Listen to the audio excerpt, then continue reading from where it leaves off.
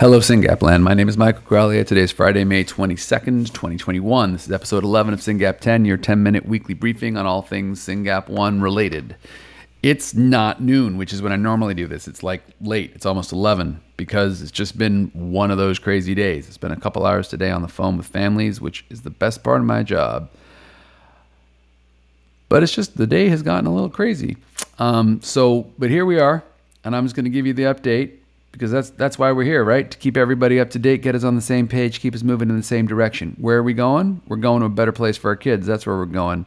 We are going to make the future of our kids better. Because right now, frankly, it's not great. They've got a disease. The gap between them and neurotypical kids is going to grow bigger and bigger. They have epilepsy. They have behaviors. They have sleep issues. They have hypotonia. They have behaviors. I mentioned that, but it's worth repeating. And they have intellectual disability.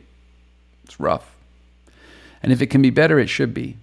And step one is you've got to believe it's going to be better, right? I've realized, speaking to some families, that they don't fully buy it. One dad today was like, that magic pill thing. Like, it just sounds like magic to him. Totally fair. But let's get our head wrapped around two ideas that might get you from believing in magic to being hopeful. And it's important to be hopeful because the alternatives suck, right? Point one, when our parents met somebody with epilepsy, they had epilepsy, end of thought.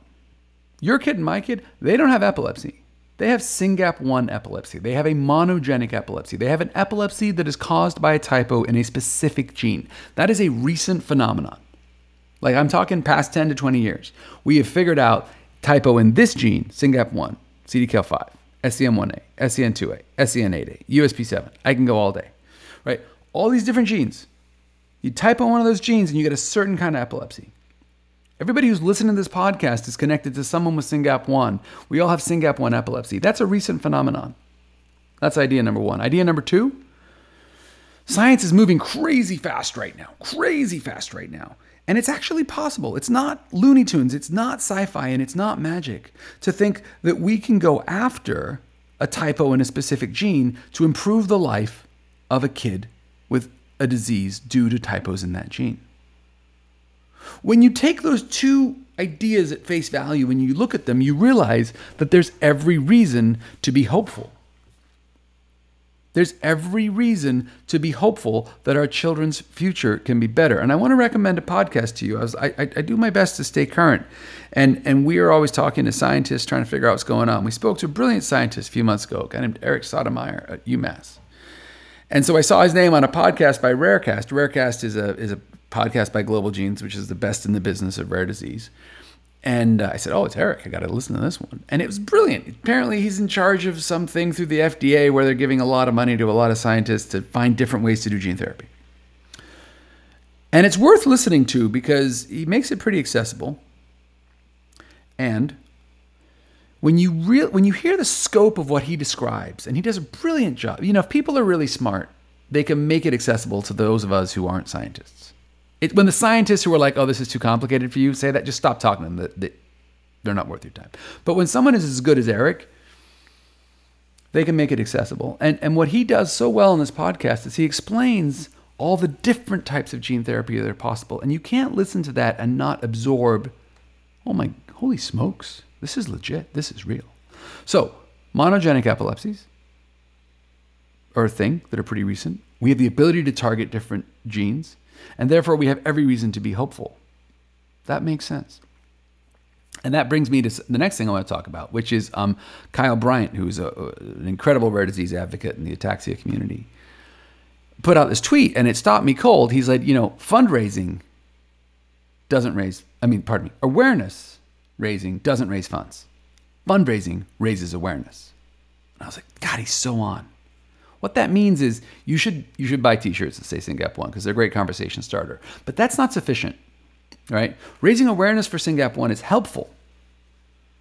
But people don't see a t-shirt with a word they don't understand, Google it, and be like, oh my God, I got to help that family and make a donation to SRF. No, that's not how it works. But when you go to your friends, your family, your church, your teachers, everything, and you say, we need to do a fundraiser for SRF because my kid is sick and we need to make sure that their future is as bright as possible. We need to raise funds for SYNGAP. That's when people say, wait, what is SYNGAP? Because you just ask them for money. Money focuses the mind, right? So when you go fundraising, people stop and say, okay, tell me what's going on with your kiddo.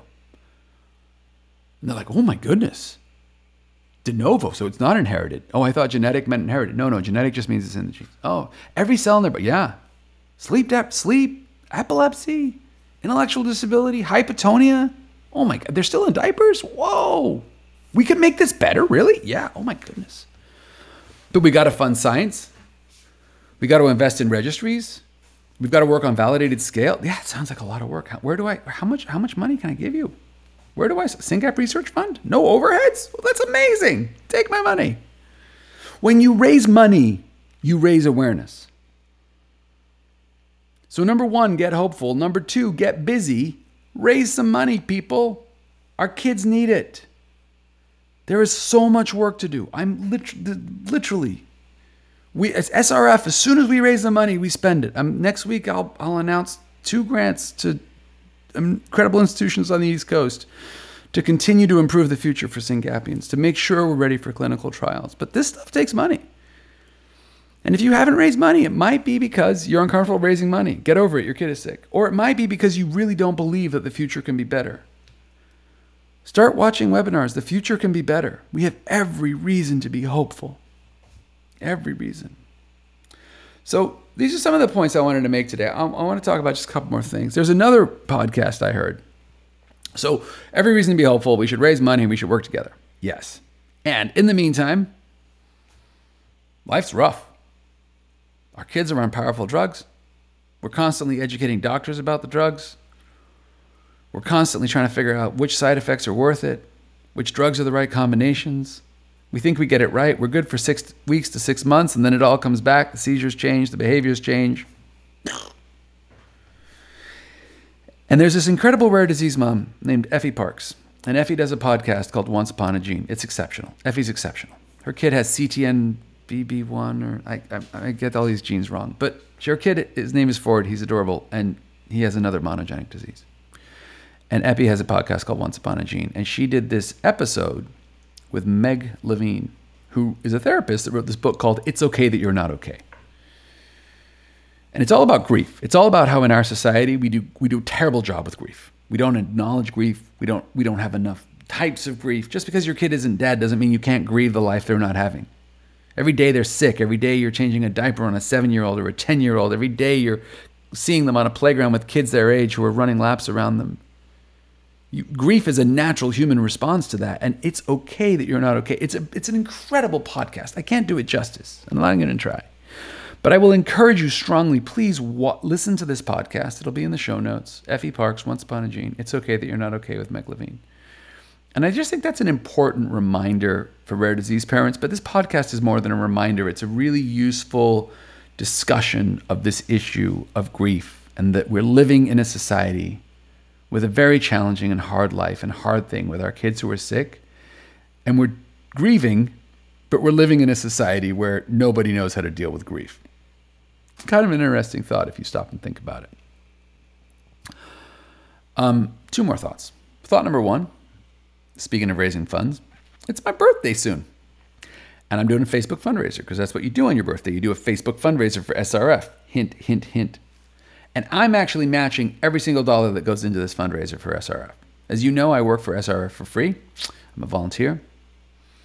And every penny that you donate to SRF goes directly to a lab. Every penny you donate to SRF for my birthday fundraiser, 2 pennies will go to a lab because I'm going to match every single one of them. So please go to my birthday fundraiser on Facebook and donate to the SYNGAP Research Fund to help us accelerate science.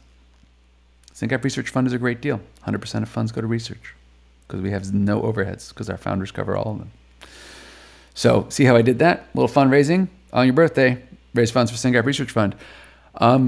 Last point, syngap.fund/clicks. syngap.fund/clicks. It's your way to check in on, have I done everything I can to support the SYNGAP Research Fund today? And that's just a list of 12 little things you can do online for free. Support us here, vote for us here, follow us there, endorse us there, whatever. And that will help us do our job of making the future better for Syngapians. And one of the things you will find on there, families, is syngap.fund/docs. And that's where you got to go to tell us all the doctors you've seen. There's going to be another 100 people diagnosed this year. Who are they going to go see? How many times do we have to explain what SYNGAP is to a doctor? We got to start sending patients to the doctors who already know what's going on. So syngap.fund/docs is on syngap.fund/clicks. And that's where you go to tell us about your doctors. Thank you so much for listening. Have a wonderful week. And I look forward to talking to you more next week. If you have any questions or comments, please hit me up on email or mike@syngapresearchfund.org. Have a wonderful, wonderful week.